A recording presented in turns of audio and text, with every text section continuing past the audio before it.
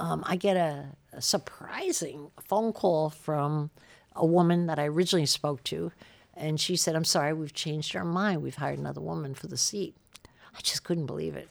I couldn't believe it not because I hadn't dealt with rejection. I mean, if you aren't good at rejection, I wouldn't have been in the sales business. That's what it's all about.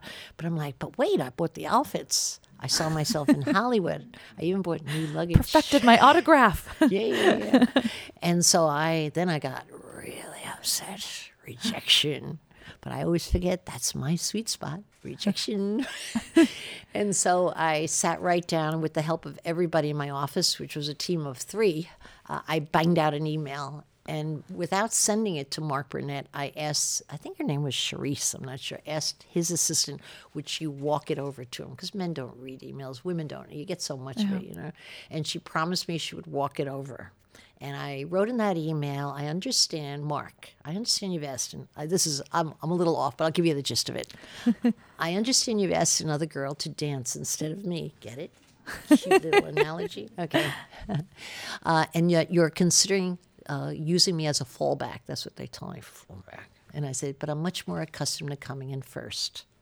And I consider your rejection a lucky charm because everything that was exceptional in life for me happened on the heels of rejection. When Sister Stella Marie said I'd always be stupid just because I couldn't read, she was wrong. When Donald Trump said I wouldn't see a penny of the $5 million commission he owed me, and I collected every penny in federal court. When bullet, 5 bullets. I can't remember what the other bullets are. Oh, when the Old Boy Network in New York said I wouldn't be welcome, I became their largest competitor. It made the point.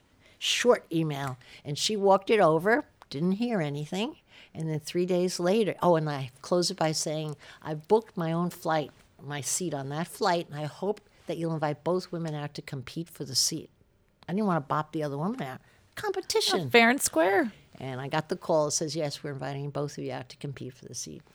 But again, it proved to me, which has been a lesson I've had my whole life, is the power in getting back up, because I don't think I'm any smarter at getting to a point, but I think over the years I've developed huge muscles in my brain and my body to stand back up and take another shot.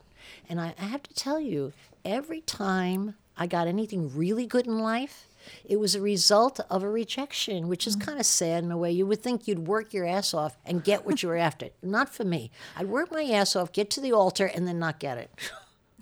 But it was always that going one more time. The one more time is a miracle worker for me, or has been in my life.